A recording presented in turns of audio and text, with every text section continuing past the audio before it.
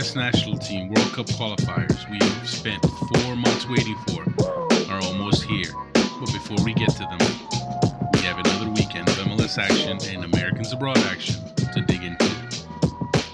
This is the SBI Show. Hello, everybody. I'm Ives Galarcep, and yes, I know you probably thought we were going to go a week without a show.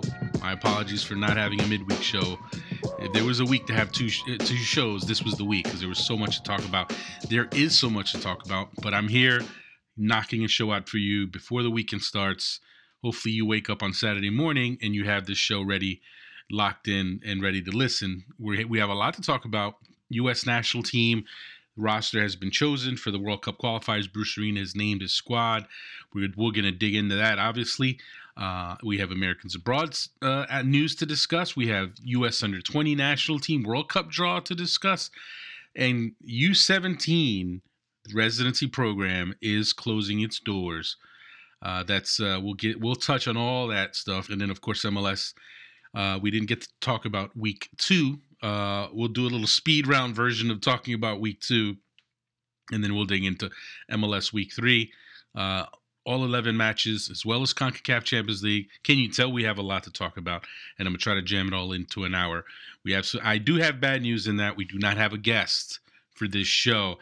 And I'm a little surprised because when you see how well the guys did who were on the show last week, Nick Lima, Kellen Acosta, they both scored goals after coming on the show. You would think that the people would be lining up to be on the show. But alas, we don't have a lineup yet. We don't have a line of guests. And it's my fault. I'm not going to blame anybody. It's my fault. I didn't work the phones to get the guests this time around. But I will be working the phones on Sunday. And I'll be pulling in some guests for our next show, which will drop hopefully on Monday. I'm going to try to get the show recorded on Sunday because I will be heading to San Jose, California on Monday for U.S. national team training camp ahead of the qualifier against Honduras at Avaya Stadium. We'll get into all of that. Of course, we have to start off with the U.S. national team. Bruce Arena has chosen his roster. He picked the 24-man roster. We've already had a bunch of changes, or not a bunch, but we've already had a handful of changes to the squad he originally picked. And he picked the 24-man roster. And as we would have expected, there were going to be some surprises. One selection that maybe shouldn't be seen as a surprise is Clint Dempsey is back in, even though Bruce Arena tried to get us all to think he was going to take it slow, he was going to take it easy. But I think once he saw Clint Dempsey start in 2 straight games for Seattle, play 90 minutes in Montreal, I think he felt confident that, you know what, Dempsey, we can bring him in. Bruce Arena is tempering expectations right now. He's talking about expecting maybe a super sub role for these qualifiers in March. But you know what, as long as he's on the team, he's someone you could put on the field and he can make things happen. I mean, he's already made things happen for Seattle since he's been back this season. Even though they haven't won yet, he's definitely shown really good flashes in both games that they've played. He scored a goal in the opener, in their opening loss to Houston. And he would have had an assist if on the questionable offside call on Jordan Morris on what would have been a goal there. But Dempsey's done well. Jeff Cameron is back in the fold. Tim Howard is back in. These players who were dealing with injuries, long-term injuries, and now they're back just in time, which is great. For the U.S. national team, you want Tim Howard in goal. You want Jeff Cameron on the field. Let's face it, he's one of the best players in the U.S. player pool. But he'd been out since October, so that's great timing. Not everything has been great timing, mind you, because we did have a major injury take place after the roster was chosen. And when I say major injury, I don't mean a serious injury, but an injury that comes at an awful time, and that's Fabian Johnson. He will miss the World Cup qualifiers with a hamstring injury suffered in Europa League play with Borussia Mönchengladbach. They played Schalke, and they lost. They actually lost. Once they were winning, and then second half they collapsed. Schalke took with a bit of luck. Schalke won. But what mattered for U.S. fans is the fact that Fabian Johnson limped off early in the first half, and you kind of knew then he wasn't going to play in the qualifiers. And it's an interesting one because Bruce Arena had already let it be known that he plans to play Fabian Johnson as a winger, as a midfielder. He wants to put him on the left wing where he plays for his club team. Clearly, he had talked to Fabian Johnson about that. And, at that point, you're saying to yourself, okay, this is what a lot of people have wanted for a long time, but who's going to play fullback? And if there's a place on this roster you got to worry about with the U.S. national team, it's fullback because the options at fullback are a little questionable. At left back, you have DeMarcus Beasley and you have Jorge Villafana. And Villafana Manio hasn't played that much this year for Santos Laguna. DeMarcus Beasley has played one match for the Houston Dynamo, and he didn't play in the January friendly. Oh, he played in one of the friendlies briefly, but I mean, he was in camp, but he didn't start in either of those friendlies. So those are your left backs. I mean, you have Tim Ream as well, but it seems like he's going to be more likely to be a center back option. But that's not the greatest options in terms of left backs. Now, I've always been a Villafana supporter, but he's not playing that much these days. I know he did play against Club Tijuana on Friday night, a little earlier as I record the show, but he hasn't played a ton. And then you're talking about right back. You go to right back, it's even more of a bit of a head-scratching selection when you look at Michael Orozco being kind of the one right back. I mean, no one was selected who actually plays right back. Michael Orozco has played right back, actually. I stand corrected. He has played a couple of matches lately at right back. He had been playing as a right center back in a three-man defense, but now Club Tijuana has played more of a four-man defense lately, and Orozco's played at right back. But after Orozco, you pretty much have Jeff Cameron, who can play right back, although he hasn't played right back for Stoke City in a while. And then that's it. And now with Fabian Johnson's injury, Bruce Arena called him Graham Zusi. And I know that was definitely a surprise to some people. It surprised me just because one of the people, if there's a player that's missing from this roster that I kind of was like, how did this guy miss being on this roster, and how does he not get called in with the Johnson injury? And that's Paul Arriola. Paul Arriola is playing great right now for Club Tijuana. He's been outstanding. He's played as a wingback. He's played as a midfielder, and he's looked very good. And when you think that Fabian Johnson's going to play on the wing, and then he gets injured, you figure they're going to go with a winger. Now, yes, Graham Zusi has been a winger his career, but he's been playing mostly at fullback lately. He's been playing fullback for Sporting Kansas City. He played fullback in the U.S. friendlies in January. So it's a little questionable when you look at those options. It's kind of slim pickings, and maybe that's why Bruce Arena took Graham Zusi, because he wasn't feeling so confident about his right back options. But I don't know. I don't know if Zusi's your guy in a game like this against Honduras. And let's be clear, folks. Honduras has weapons in the attack. They have weapons who can play on the wing. We're talking about players like Andy Najar, Romel Kyoto, Albert Ellis. I mean, these are all speedsters, and they could have a field day going up against what is really a suspect group of fullbacks. And I'm a little worried here. I mean, if I'm a U.S. fan, I'm worried because I tell you what, like, I'll be completely honest. As recently as 3 or 4 days ago, I was looking at this game and I said, you know what? U.S. is going to win this game. I don't see Honduras winning in the U.S. I just don't see it. However, the more you look at it, when you look at the fullbacks, you look at Honduras' dangerous options on the wing, and it could be a very uncomfortable matchup. Now, obviously, the U.S. can control the game with their midfield, try to dominate possession. But, I mean, anyone who's watched the Houston Dynamo, you've seen what Romel Kyoto and Albert Ellis can do. And Andy Najar is playing great for Anderlecht. So, I mean, I got to think Bruce Arena is losing a little sleep there. But he's got confidence in DeMarcus Beasley, who's a veteran, and they're going to need him. They're going to need Beasley to step up. I will say Beasley looked good in the one match he did play, in the opening win against Seattle. He did look good in that game, so I will give him that. But I tell you what, going up against Honduras is going to be another matter. Although you could argue, well, Beasley's probably trained against Elise and Kyoto, so he knows what they can do. So we'll see what happens there. It's still a little nerve-wracking. As far as some other decisions in the roster itself, Sasha Kleshton and Benny Feilhaber, neither of them make the group, and I'm sure some people were surprised. I wasn't surprised about Feilhaber, I got to say, because even my projections for the team that I thought Arena would call in, and even my projections for the team that I would have chosen, would not have had Feilhaber on it. Now, nothing against Benny Feilhaber, but there are just some other options right now. And one of them is Christian Pulisic. Christian Pulisic absolutely can play in a central role, and I think Bruce Arena is considering that now more than ever after watching Pulisic play well in that role for Borussia Dortmund in Champions League. So I think once you look at that, and once you think, okay, you have Pulisic, you have Sebastian Lletget, who Bruce Arena is a big fan of. He likes his game a lot, and what's not to like? Legit looked really good in central midfield last year for the Galaxy. Hasn't had a chance to really play there this year because Kurt Onofo, for whatever reason, keeps playing him on the right wing. He keeps playing Romain Alessandrini inverted on the left, which for me, I'm not a fan of, but we're not going to get into the Galaxy right now. But the point is, legit, as a central midfield option, I really like. I think he's a very dynamic player. He's quick. I just think he gives you a little more than Benny Feldhaber right now.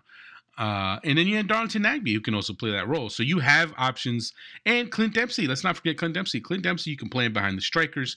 He doesn't necessarily have to start in that role, but you could bring him off the bench to play that role. So that's why Feldhaber lost out, and that's ultimately why Sasha Kljestan lost out. I know people were definitely a little surprised by that, but the Red Bulls haven't the Red Bulls are 2-0 right now, but I wouldn't say that Kljestan's been lighting it up. And if you're Bruce Arena and you've looked at what he brings to the table and what some of these younger options bring to the table, maybe it is as simple as Arena wanted to go a bit younger. And you know what? I can't knock him for that at all. And when you look at center back, there's a similar situation going on there.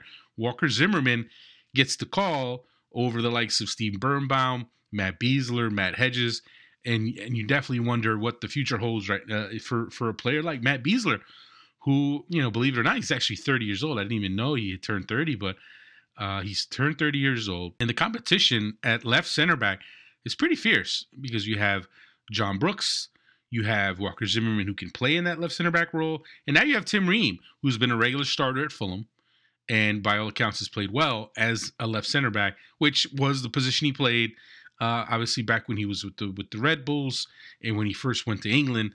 And then he's played everywhere. He's played left back. He's played defensive midfielder. He's kind of your left-footed Jeff Cameron in that way, playing in the league championship. But he's done well at center back this season, and he's been brought in there. So Steve Birnbaum, it's a numbers game. So Steve Birnbaum ends up missing out.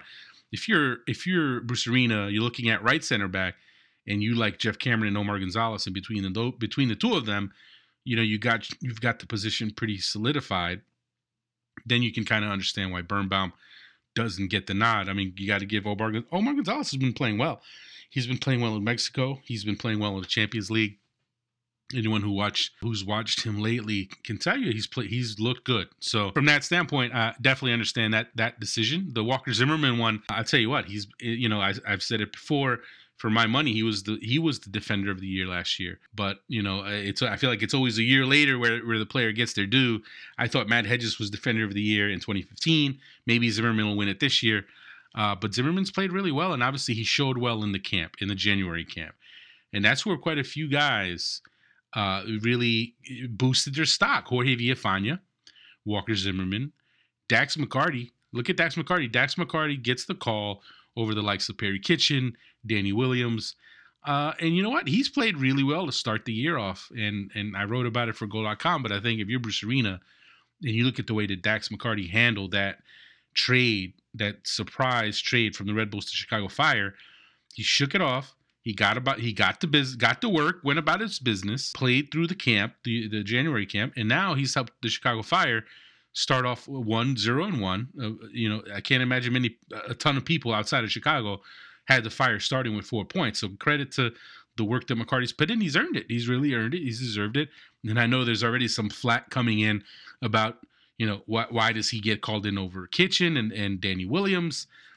I tell you what, folks, I have no problem with Dax McCarty getting called in because when you think about what the role is, backup to Michael Bradley, backup defensive midfielder. Perry Kitchen actually has not been starting lately for his club team in Scotland. And then Danny Williams hasn't actually been playing in a defensive midfield role in England.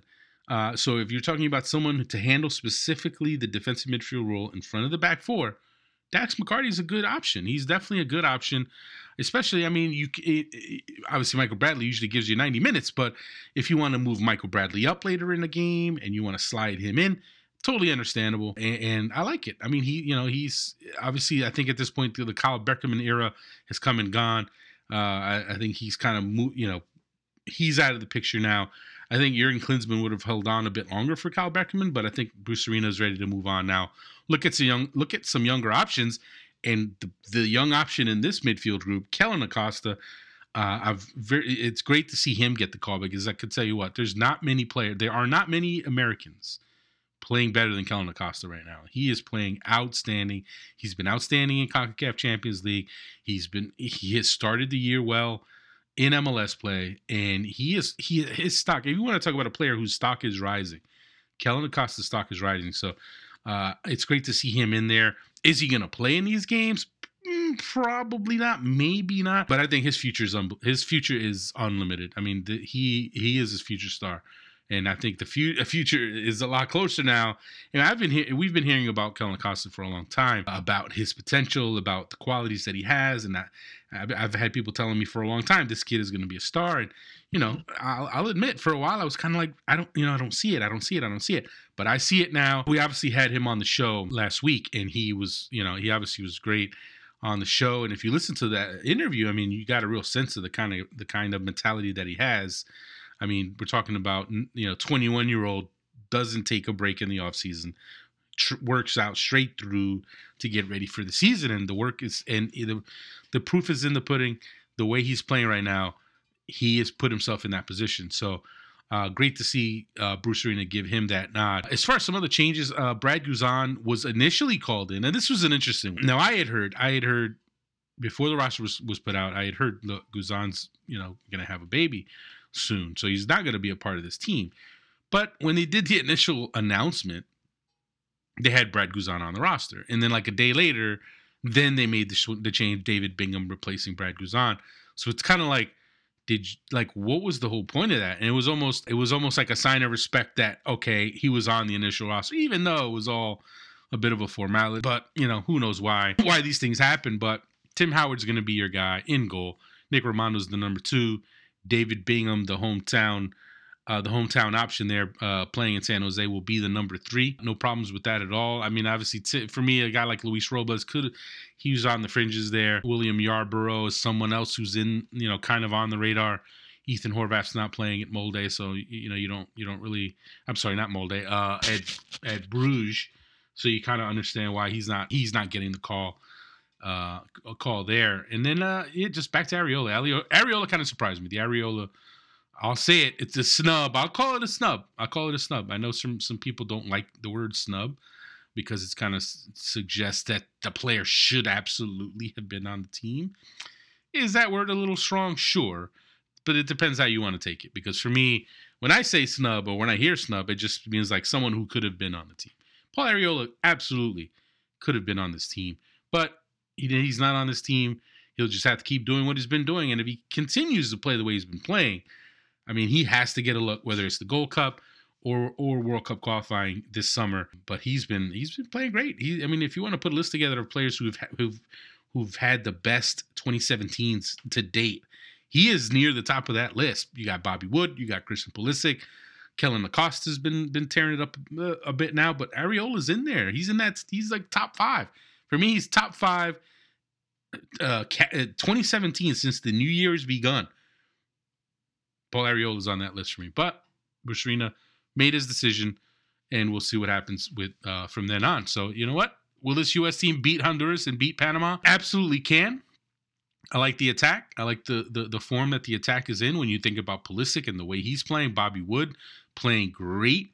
The rest of the team is healthy. Jordan Morris is healthy. He's playing well.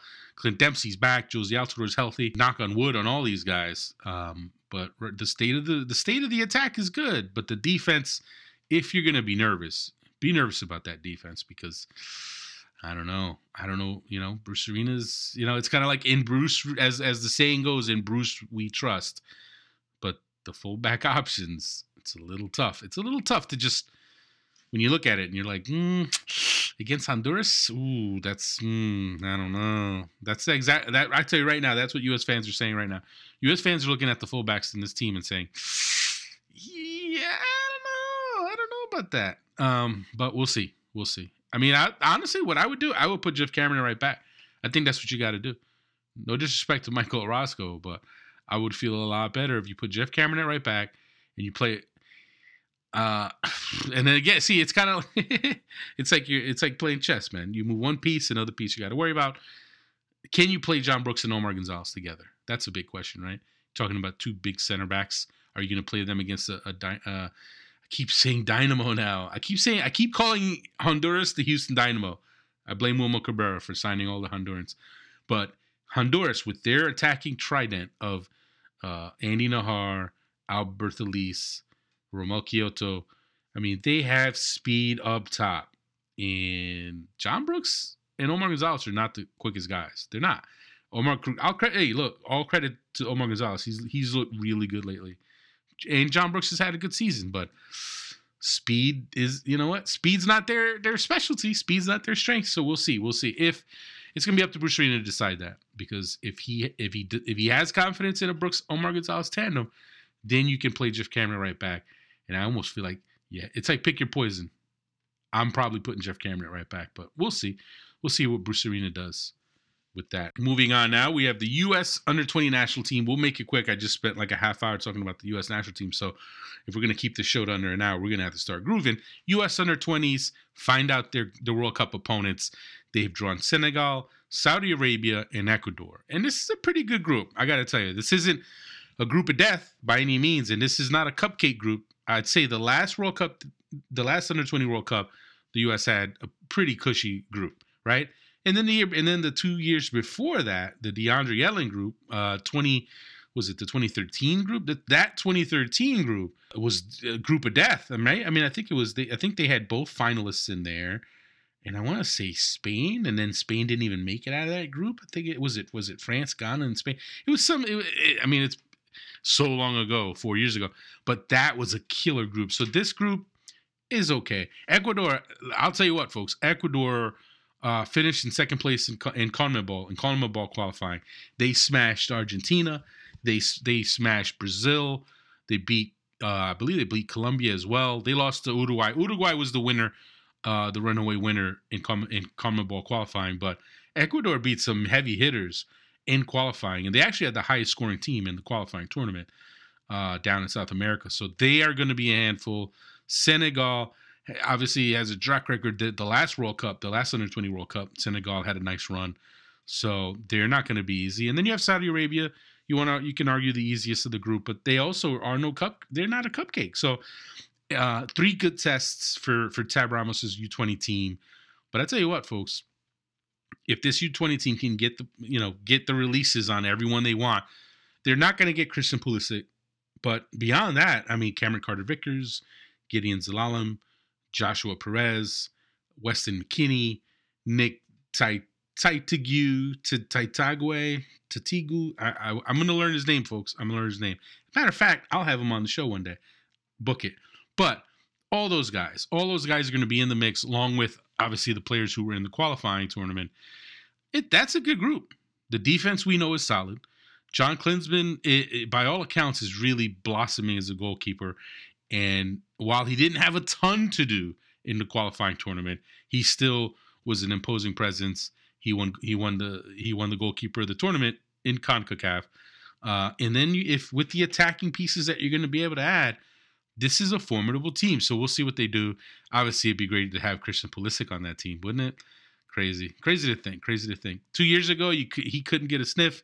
Now he's too good to be on it because obviously he has senior national team duties to worry about. Here's the and this is the last U.S.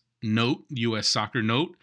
The U.S. Under-17 residency program is closing its doors. Yes, folks, it's over.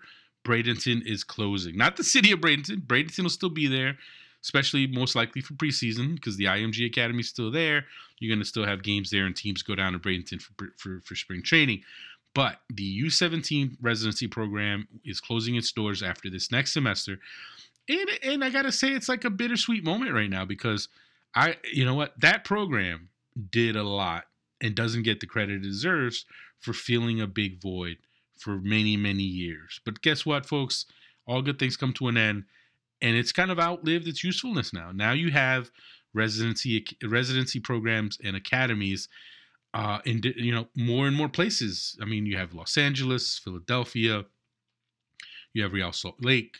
You have more programs. So there's kind of the void isn't what it was. There was a void when it began, and there was a void for many years. But now I think it's a good time to kind of now let try to, let these clubs, let these MLS academies have more time to develop these players, and take those resources and use those resources that you are putting into the residency program and use them for scouting, use them for coaching, use them to supplement other programs. But the time has come. The time has come. And I tell you what, when you look at the list of players that have come through there, that's a pretty damn good list.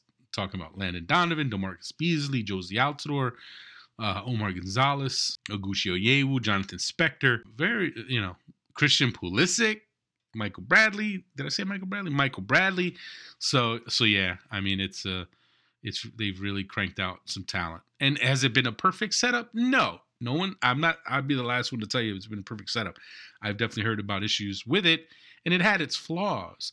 But I always felt like people, much like college soccer, I feel like people kind of misunderstood or were misguided in their bashing of the program, because the problems with American player development are not caused by the U17 program or by college soccer, but the rise of these options and the need for these options were kind of stopgap measures, and they were kind of band-aids for a development system that really was really behind for years.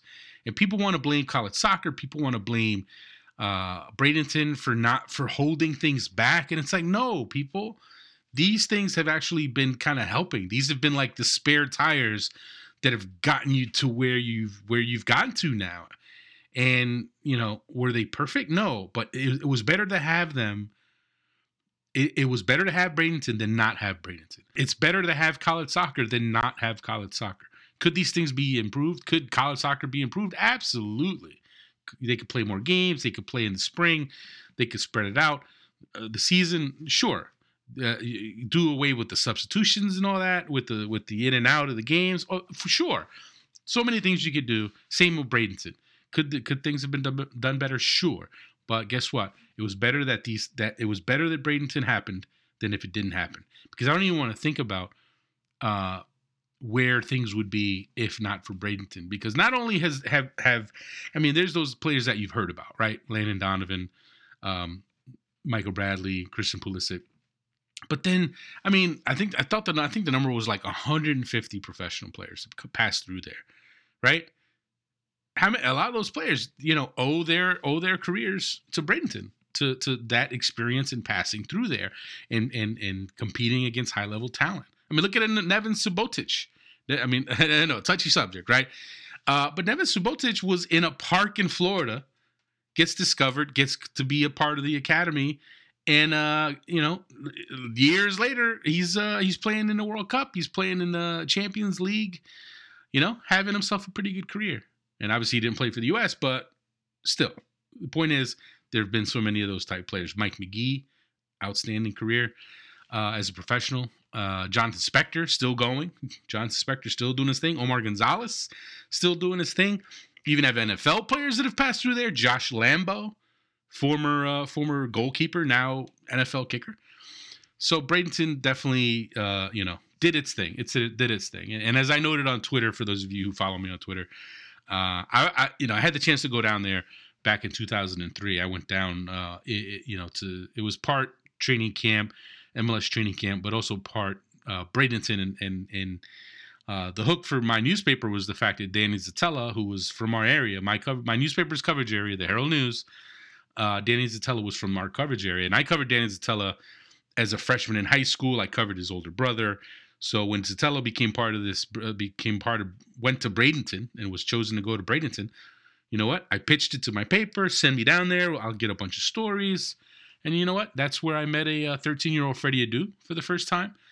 I met I was going to say 15-year-old Michael Bradley when he was like 5'4" with braces. And, you would have saw him. If you saw him when I first met Michael Bradley, you would have thought, this kid is going to be the captain of the national team and be this imposing figure who plays in Serie A and the Bundesliga and 100+ caps and multiple World Cups. You would not have thought that if you would have met him like I met him the first time I met him. But hey, look at the amazing career he's had. You had Jonathan Spector was there, Eddie Gavin, Danny Zatella, Corey Ash. There were so many names, so many players. It was great. I tell you what, I would give anything to have the pictures from that trip, because we actually sent a photographer down there with me. This was a long time ago, mind you. This is back when newspapers had money. They could send people to travel. 2003, I know. I'm showing my age here, going back to 2003. But yeah, that was my first exposure to Bradenton, and I was kind of like, what is this science experiment gone bad? These kids are going to a school in a strip mall. This seems weird. But the great part about it is they trained and played regularly. They got the chance to live, breathe, eat, and sleep soccer, and playing against fellow elite level players in an environment that just didn't exist in the U.S. And they created it. And here we are 14 years later. Now you have more teams that have that. Now you have, the LA Galaxy in their academy. You have Casa Grande. You have Philly now with their school. So it's great to see. Great to see it develop the way it has.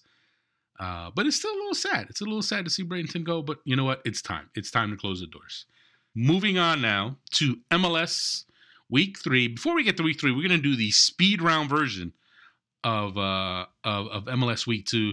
I have to do it. I have to go back. You know what? Chicago beat RSL 2-0. RSL missing most of their defense, but still impressive by the Fire. Red Bulls beat Colorado 1-0. Tim Howard played out of his mind. Bradley Wright Phillips might have had a hat trick if not for Tim Howard. I was there. It was way too cold, but you know what? It was great to see Tim Howard. Great to see him back, and he's ready, man. He's ready. He's ready to go up against Honduras. He still has one more game to play. Yes, I know, and I don't want to jinx him, but knock on wood, he gets through this game against Minnesota healthy. I think he'll be ready to go. I feel like people have just forgotten about Tim Howard, or have just assumed Tim Howard is no longer a good goalkeeper. And, like, the guy can play. I mean, have people really forgotten how he looked when he came over in second half of the season for Colorado? I mean, he played really well. Like, he is still at a good level. And I feel like people who saw him struggle at Everton towards the end, right? He obviously wasn't toward the end at Everton. He struggled, no question. I'm not gonna deny it. No one. It's tough to deny that he had his struggles toward the end. But since he's been in MLS, he's played at a very high level, and you can absolutely say, for my money, one of the top goalkeepers in MLS, top 2 or 3 for my money. If you're talking, okay, I need a goalkeeper for one game in MLS, who am I calling on to save my life? One game to start a 90-minute game. Andre Blake is obviously right there. Might be number 1. But Tim Howard's right there. So I feel like people are kind of sleeping on him, but we'll touch on that later. But anyway, okay, Philadelphia, Toronto 2-2. Some questionable calls there. We had the Alejandro Bedoya, Josie Altidore dust up via social media. Bedoya joked about Altidore being the diver. Altidore saw the quotes. Didn't get that he was joking, tweeted out some fire. You know what? Long story short, they made up. Bedoya and Altidore are good friends. Did Altidore react badly? Yeah. I mean, if my boy makes fun of me, and then I read the quotes and it's my boy saying some stuff that looks kind of like whatever, like, I'm going to look at this. I'm going to text my boy. I'm going to say, listen, man, what are you doing? What is this? I'd call him. If we're boys, I'm going to call you. I'm not going to come at you on Twitter fingers. But you know what? Hey, who knows? We all react differently. Who knows how we would have reacted? Whatever. Point is, they made up. They did. It's squashed. They're both in the U.S. national team camp. I'm sure they'll hug it out. They'll take some pictures. It's all good. Montreal 2-2 against Seattle. Seattle battled back from 2-0 down in Montreal. Very impressive. Brian Schmetzer, he always gets it done, right? Second half of games, he has a magic. He has my theory is he has a bag of magic dust, and at halftime of any game that they're either tied or losing, he sprinkles the magic dust. They end up winning the game. It never fails. I mean, since he's been the coach, it seems like it always happens. Houston 3-1 over Columbus. Zach Steffen will not want to remember this game for obvious reasons. But I tell you what, Houston Dynamo, that attack is fierce. We'll get into that previewing week 3, but yes, very impressive. Sporting KC 0-0, FC Dallas. I know there was a lot of complaining from Sporting KC fans and obviously from Sporting KC's team about FC Dallas going into Kansas City, bunkering down, looking to counter, looking to playing for a draw on the road. And I'll tell you what, folks, stop complaining. And look, to be fair to Peter Vermees pointed his ire at the referee, because in his mind, if the referee had called the game tighter, FC Dallas wouldn't have been able to kind of make the game ugly, slow the game down. It would have allowed KC to speed things up and have more opportunities and dominate the game even more, right? But FC Dallas went there on a mission to do one specific thing, and that's to try to get points with a shorthanded team because they were resting players ahead of the Champions League. No one should fault them for that. That's what you do. This idea that, oh, you know what? So what? You're the road team. You should attack and let us attack you. You should let us expose yourself. Like let us tear you apart. Like, come on, folks. Most of the teams in MLS play defense on the road. Most of the teams in MLS look to counter on the road. They aren't as wide open on the road. That's like around the world. Around the world. It's not like every league in the world has 18, 20 teams that like to attack on the road. That's not reality. Every league has some teams who attack on the road, and a lot of teams who play more defensively on the road. That is just how you play. A lot of teams do that. FC Dallas, I don't fault them. They had bigger fish to fry. They had the Champions League against Pachuca, which we'll get into in a minute, and they got a point with young guys. They played rookies and young guys, inexperienced guys, and you know what? It was a good experience. They got a point. Credit to Oscar Pareja, because that's a great job, getting a point with that group in Kansas City. Am I worried about Kansas City? Haven't scored yet this season. I think they'll be okay. And actually, I think they'll start to heat up this week. I think the offense will get going this week. San Jose, Vancouver 3-2. My boy Nick Lima comes on the SBI Show, and he scores a goal. I'm just telling you. Anyway, listen, go tell your favorite MLS forward who doesn't have a goal yet to come to hit me up, shoot me a DM. We'll get you on the show. We'll get you a goal. That's all it is. That's how it works. Nick Lima came on the show, got a goal.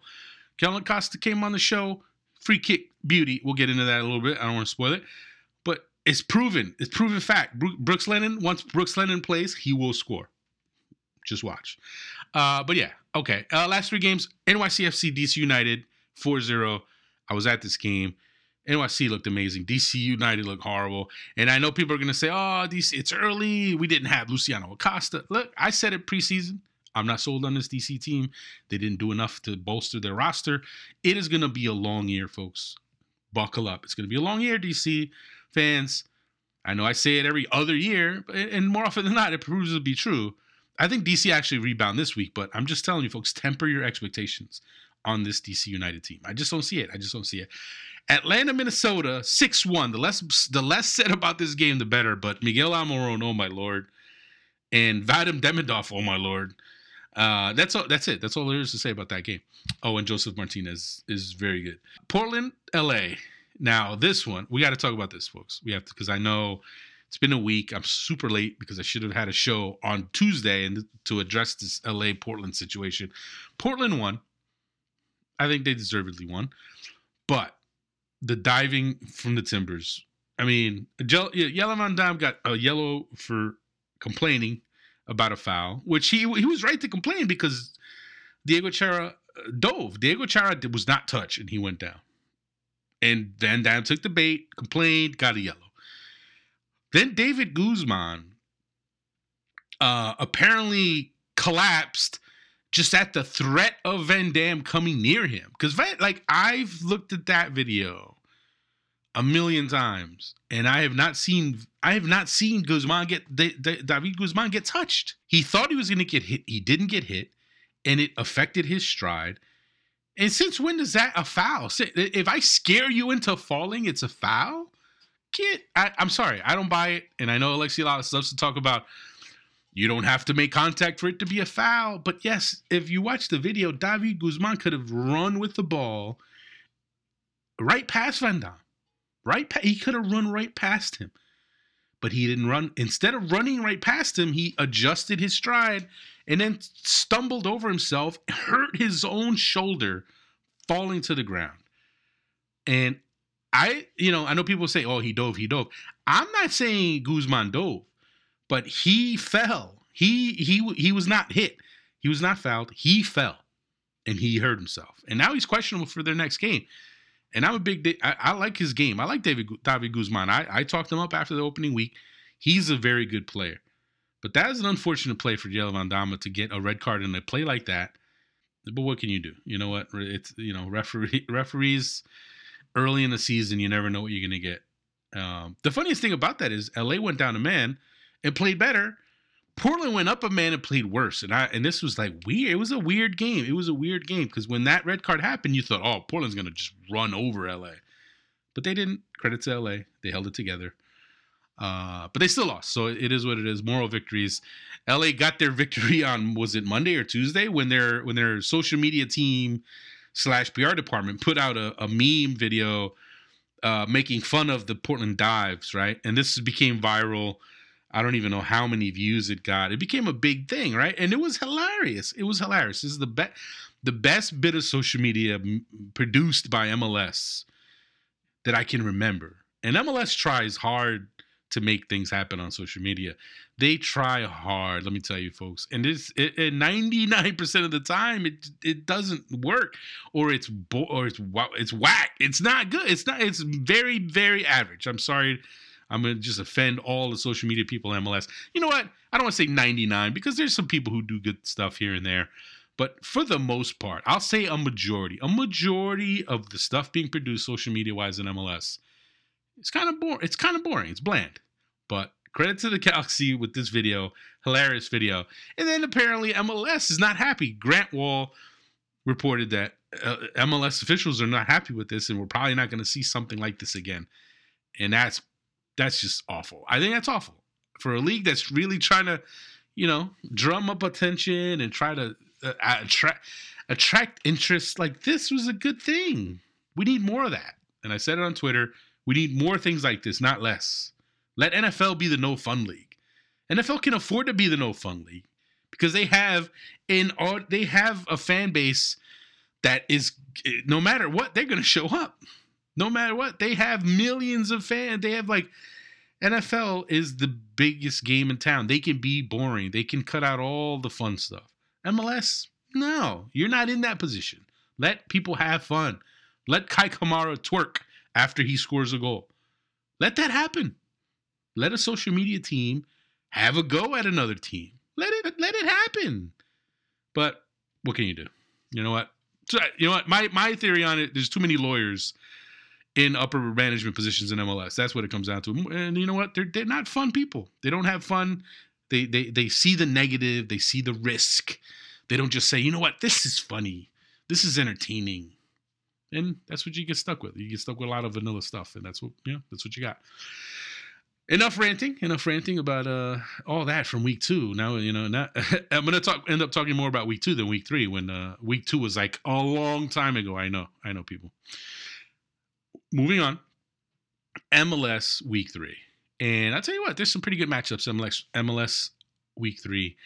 And we're going to try to rattle them off for you real quick. NYCFC Montreal, first game on Saturday. And then all 10 of these 11 games are on Saturday. And if you don't, I'll tell you right now, folks, if you're a hardcore MLS fan, I hope you don't have anything planned for Saturday, because there are 10 games from the beginning, the 2 p.m. NYCFC kickoff against Montreal to the 10:30 Eastern time Portland Timbers Houston Dynamo game, which is arguably, or one of, if not the best game of the weekend.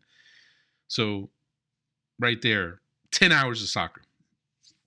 So if you wake up early to watch your European soccer, and then your 10-hour MLS block, and I know the Euro snobs will say, "Oh my God, you couldn't pry my eyes open Clockwork Orange style and make me watch 10 hours of MLS soccer." But listen, folks, there's some good games.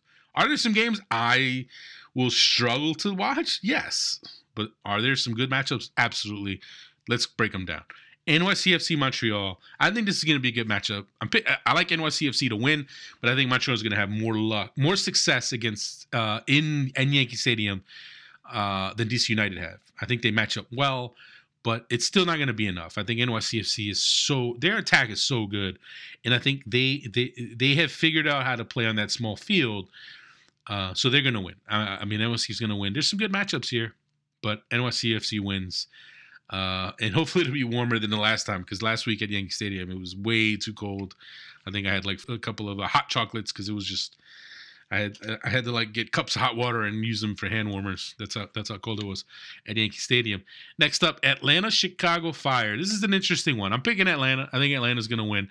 No disrespect to the Fire. The Fire have done all right. The Fire have they've exceeded expectations, but look, they played a shorthanded RSL team.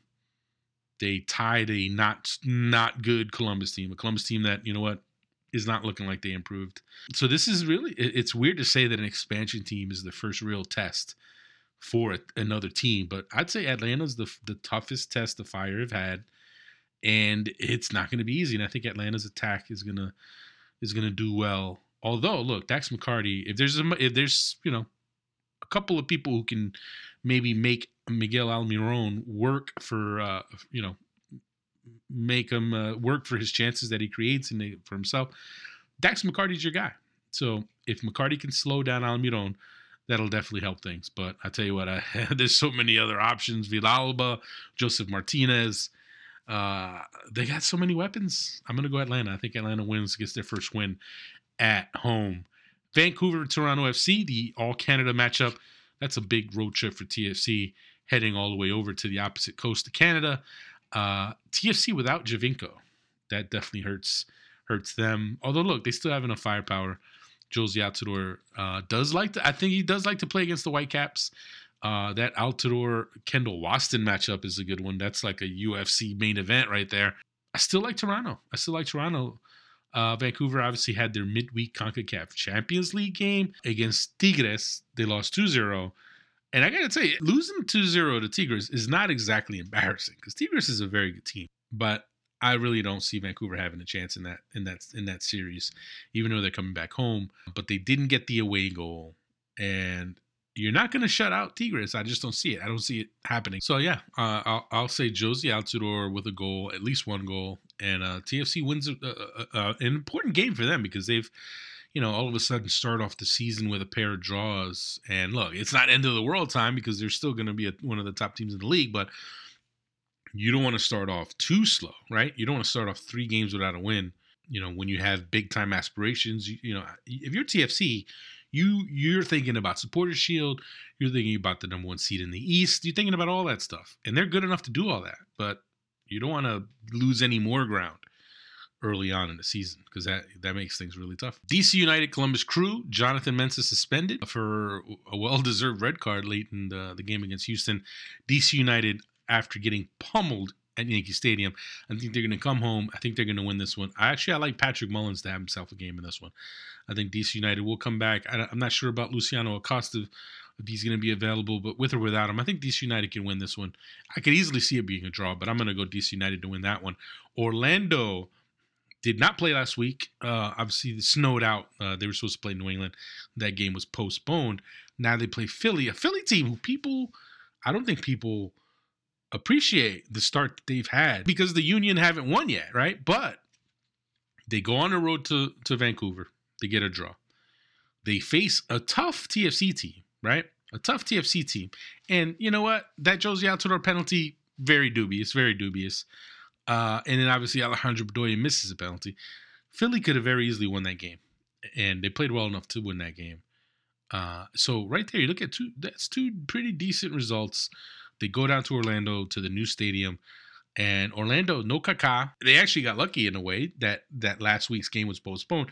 That's one less game they have to play without Kaká. I just think Orlando's going to struggle. I think they're going to struggle to generate chances.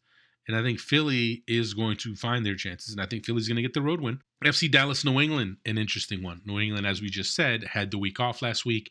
And they're rested. And they're going up against the FC Dallas team that just played in the midweek in CONCACAF Champions League. We have to talk about that game right now. FC Dallas beat Pachuca 2-1. overcame a really bad start, a really slow start, and it just really turned it on in the second half. Even early in the first half, they kind of started to turn it on, but then really in the second half, they kind of took control of the game. Kellen Acosta with a free kick beauty. And I said it earlier, the key is on fire. He's playing so well. And you love seeing that. You love seeing a young American player really kind of blossom and really kind of, just take flight. And that's what Kellen Acosta is doing right now. So, I want to see what Acosta does again. Now, he's getting to that point now where you want to see him play. You want to see what he'll do. You want to see how he continues to evolve as a player. And FC Dallas, in that Pachuca game, Pachuca looked like they were going to tear that game open in the beginning. But FC Dallas showed in the second half the kind of team they can be. Now they take a 2-1 lead down to Mexico. That's not the most comfortable lead, right? Especially considering the track record of MLS teams in Mexico. But this FC Dallas team can go to Mexico and score. I'll tell you that right now. I find it hard to believe Pachuca's going to shut them out. But the question is, how will FC Dallas hold up against that Pachuca attack? And, we've seen FC Dallas's defense at times can be just dominant, right? But we saw in the first half against Pachuca, they looked a little shaky. So, you know what? If they play like they played in the second half of the first leg, this is a wide open series still. And they can win. They can win the series. But they have to play like that for 90 minutes. Because if you have a slow start down to Mexico, you're going to get blown out. But you know what? I like their chance. I really like their chances. I'm not picking them to win, but I really like their chances. And we'll see. We'll see what they can do. But first they have New England, the New England Revolution. I like FC Dallas' chances. They're at home.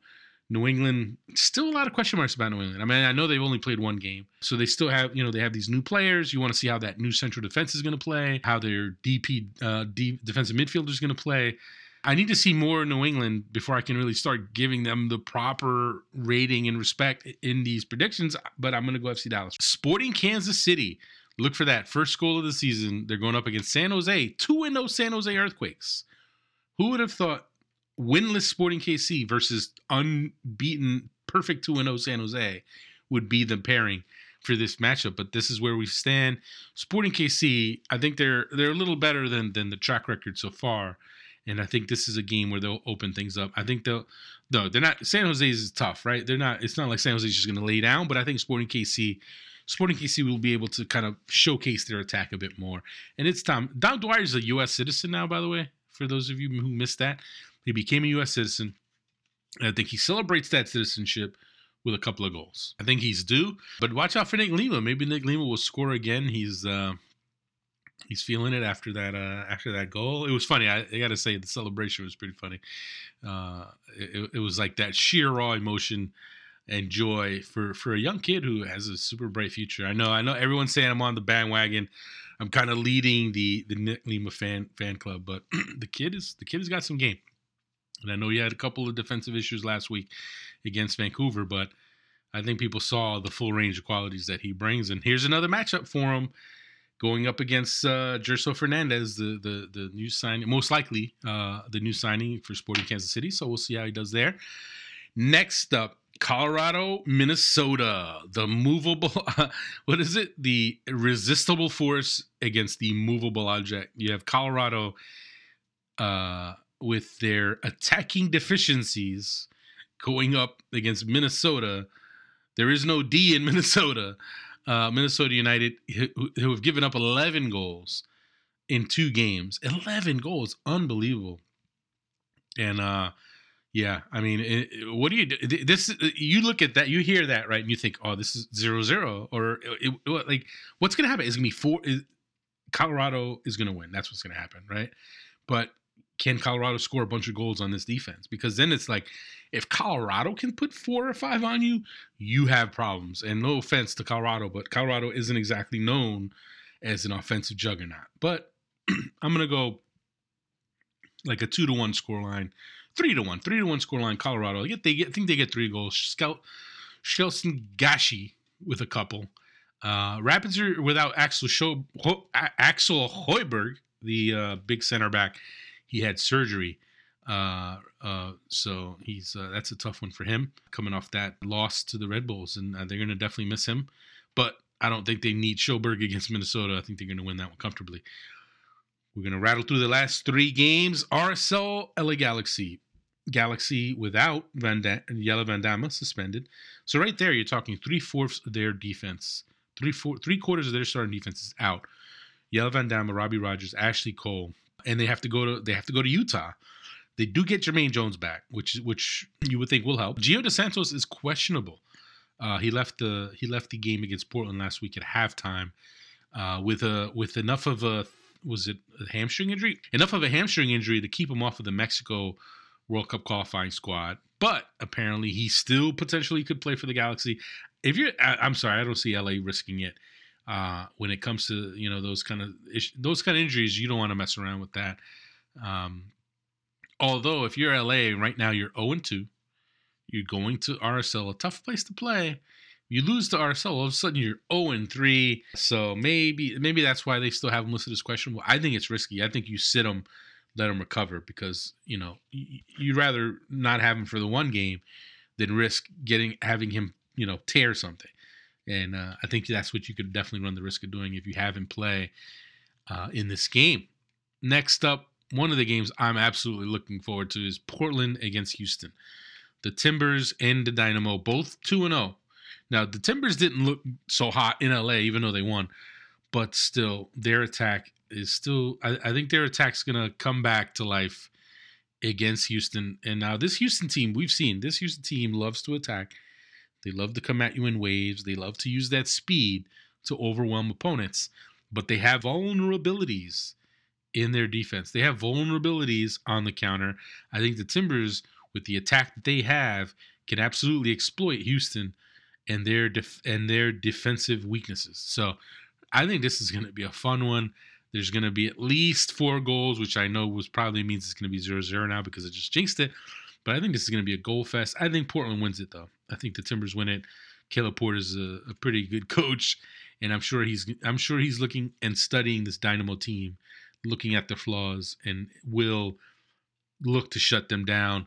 Diego Chara will be assigned to try to stop Alex, the Brazilian midfielder, who's been great for Houston. Now he's kind of been a journeyman who's kind of had a nondescript MLS career, but he's actually been very good for the Dynamo the first couple of games of this season.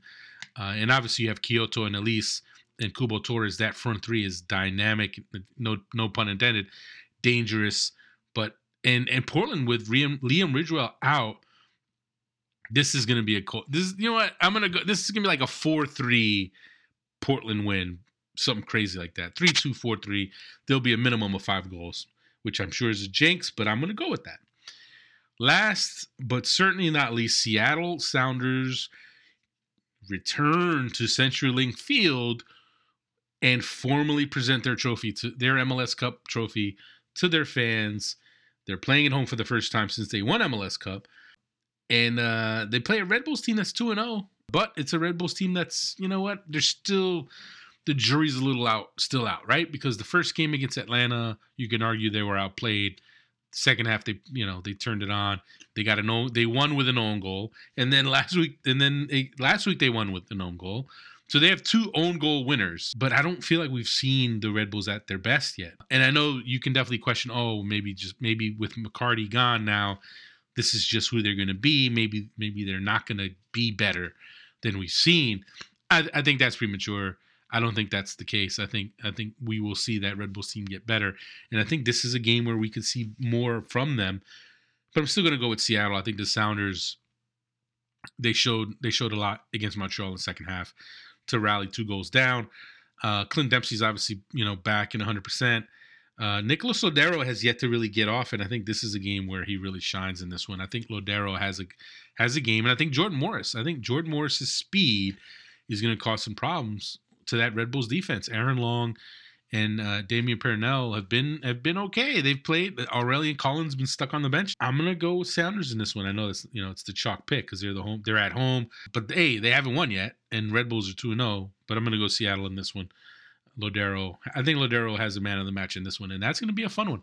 I know the show is definitely like 2 hours long now, which I'm sure the fact that you've probably fallen asleep by now, but we'll close it up. We'll close it up with a couple notes. Americans abroad, and this is from the how things have changed department. I've got items on 2 different Americans abroad. One, Aaron Johansson. Now we all know he had his injury issues, and he at Werder Bremen. He's come back now from that, but now he's way low on the depth chart at Werder Bremen. He can't get on the field. He's like the 5th forward. He's not happy about that, and he's let it be known. He's gone public, expressing his unhappiness, and basically said, "Look, I'd like to stay here, but if I have to go, then I'll go because I need to play." So that's where his career has kind of hit a wall, right? It's kind of stalled out. And then you have Bobby Wood. Bobby Wood is tearing it up. He's tearing it up for Hamburg. Teams have taken notice, and there are apparently teams that are looking at whatever the fee release clause is on his contract. And I don't think it's that high. And I think teams are looking at him as a bargain summer transfer option. And Hamburg is caught on to that, and Hamburg is trying to give him a new contract. Now, I don't know if I'm Bobby Wood, and some bigger team can come get me, why am I signing a new deal with Hamburg? Obviously, they're going to make it worth his while. But back to my point, it was only a couple of years ago where Aaron Johansson was scoring for fun at AZ, and Bobby Wood couldn't get a game in Bundesliga 2, in the 2 Bundesliga, in the 2nd division. Now here we are, a couple years later, Bobby Wood is killing it for Hamburg, starting regularly, scoring goals, starting for the U.S. national team, and Aaron Johansson is off the grid, off the radar. He can't get a sniff. Unfortunate. It's definitely unfortunate for Aaron Johansson, but it just shows you how fortunes can change. A couple years ago, things are looking bad, and now people's turning around. I guess the moral of that story is, don't write players off. Don't write players off because you never know. You never know. I'll tell you right now, there were people, the buzzards were circling around Josie Altidore when he hurt his hamstring before Copa America, and he was going to miss Copa America. Oh, he's done. He's finished, whatever. Because for whatever reason, Josie Altidore has more haters than anybody, at least among U.S. national team players. But I tell you what, he's still a key player for the U.S. He was a monster the second half of the season in 2016, and he's going to be. I think for me, he's going to be really important in these upcoming qualifiers against Honduras and Panama. He has shown in his career he gets up for it in the hex, and I know Bobby Wood's playing great, right? But I think Josie Altidore, for me, if you're asking me who's going to score the goals in these upcoming qualifiers, I think it's going to be Josie Altidore. So we shall see. We only have a couple more things to go. UEFA Champions League draw. And I got to say, Dortmund-Monaco is going to be fun. If you're not like a big European soccer fan, and you're kind of like, why should I watch Dortmund-Monaco? Well, obviously, number one, Christian Pulisic is playing, and you want to watch him in the quarterfinal of the Champions League. But Monaco is a fun team to watch, too. This is going to be a track meet. This is going to be a back and forth. It's not going to be any bunkering or defensive soccer. These teams go at you, and they both like to do it. They have two. We're talking 2 young teams here.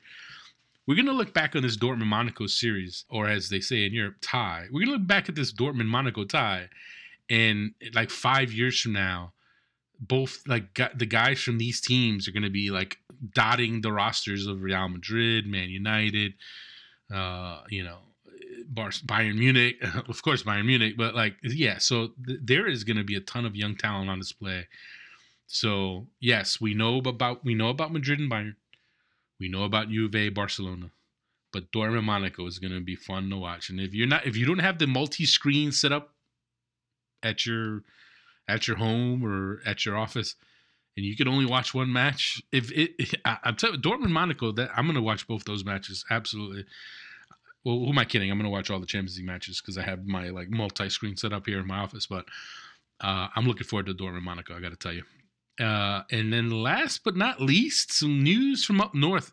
Canadian national team has hired Octavio Zambrano as its new head coach, and I got to say, congratulations to Octavio Zambrano. Here's a guy, and now me and Octavio go way back.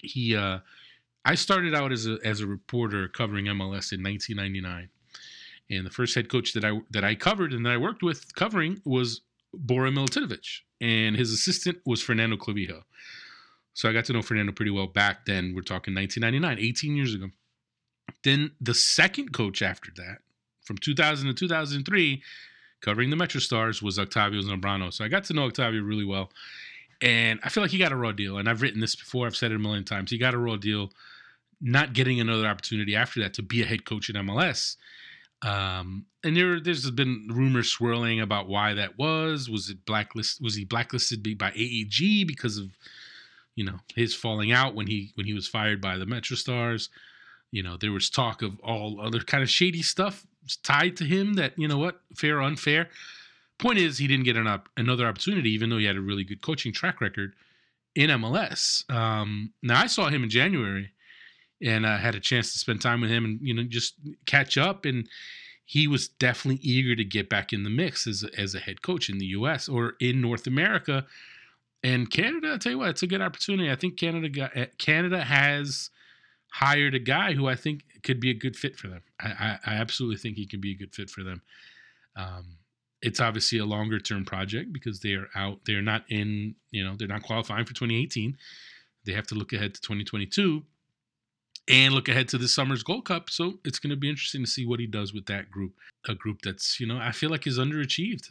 Canada is underachieved. I feel like Canada's had the talent to do much more than they've done for what seems like 4 to 6 years now. And I think Zambrano's the guy to do it. And the interesting little factoid that I threw up on Twitter, in case you missed it, was how interesting is it that right now the head coaches for the U.S. national team, the Mexican national team, and the Canadian national team are all former coaches or head coaches of the Metro Stars / Red Bulls. That's pretty crazy, right? That's pretty crazy. So all we need is Costa Rica to hire Bob Bradley, Trinidad to hire Mo Johnston, and we'll have the whole set. We'll have all the former New York coaches coaching all the CONCACAF teams. So I thought that was pretty funny. But yeah, that's it. That wraps it up. I apologize to those of you who hate the show when it doesn't have guests. I know there's at least a few of you who hate when it's just me solo with nobody to partner with, and I definitely apologize for that. I mean, I want to get into the habit of being able to do a solo show, but I definitely don't want it to be where if we only do one show in a week, that show is a solo show. It didn't work out that way this week, but going forward, that's definitely the plan. The plan going forward, 2 shows in a week, which should not be that difficult. I apologize that I wasn't able to get it done this week, but 2 shows in a week, and maybe one of the 2 shows we won't have guests, but at least one show we will have guests. And if there's a 1-show week, I'm definitely going to work hard to get a couple of guests to come on. I know it didn't work out this week. That's on me. I apologize for that, but I will work on that. I will be in San Jose all of next week ahead of the USA Honduras World Cup qualifier. So I'm looking forward to being out there. So if you listen to the show or if you're an SBI reader and you're in the San Jose area, I'll be around. So hopefully I can catch up with some of you guys. But yeah, that's it. I think that wraps it up. I'll be back. Like I said, I'm going to try to drop a show on Monday before I leave for California. And I think that's it. Definitely, if you get the opportunity, if you haven't given us a rating on iTunes, please do so. I'd love to get some feedback from you guys on the new format for the show. I know it's still working out the kinks, and I promise it'll get better. We just got to keep working on it. We got to practice. I'm getting old, folks. I'm getting old. Not that old, but I'm getting old. So I'm trying to get sharp again. It's going to take some reps, but we'll do it. And I think that's it. And also, if you're listening to the show and you're an aspiring writer, or if you already are writing for websites, or if you're in college and you're looking for an opportunity to write, SBIsoccer.com is looking for writers. I am looking for writers. I'm the editor-in-chief of SBI Soccer. And we are in the process. We're looking for new writers. We're looking for some new blood. We have some new writers in. And we're trying to build a team. We're trying to build a good team that can write about the game and cover the game. I know there's more websites now than ever. And it's funny because, back when I launched the original SBI back in 2006, which is this is 11 years ago now, there weren't that many websites, but now there are websites left and right, and it's great to see. And now I have to do my part and try to rebuild the team that I have and try to keep us in that conversation. So if you're an aspiring writer and you're listening to the show, email me, go on the website, go on SBIsoccer.com. You'll find the email address, and email me. Let me know if you're interested in writing. We're always looking for good writers. So reach out and maybe you can join the team. And again, another quick reminder, if you don't follow SBI Soccer on Twitter, do that at SBI Soccer, which is, obviously all the updates, all the news and features on the whether it's Americans Abroad, MLS, even European soccer, we cover that as well. And obviously, you can read my work at goal.com.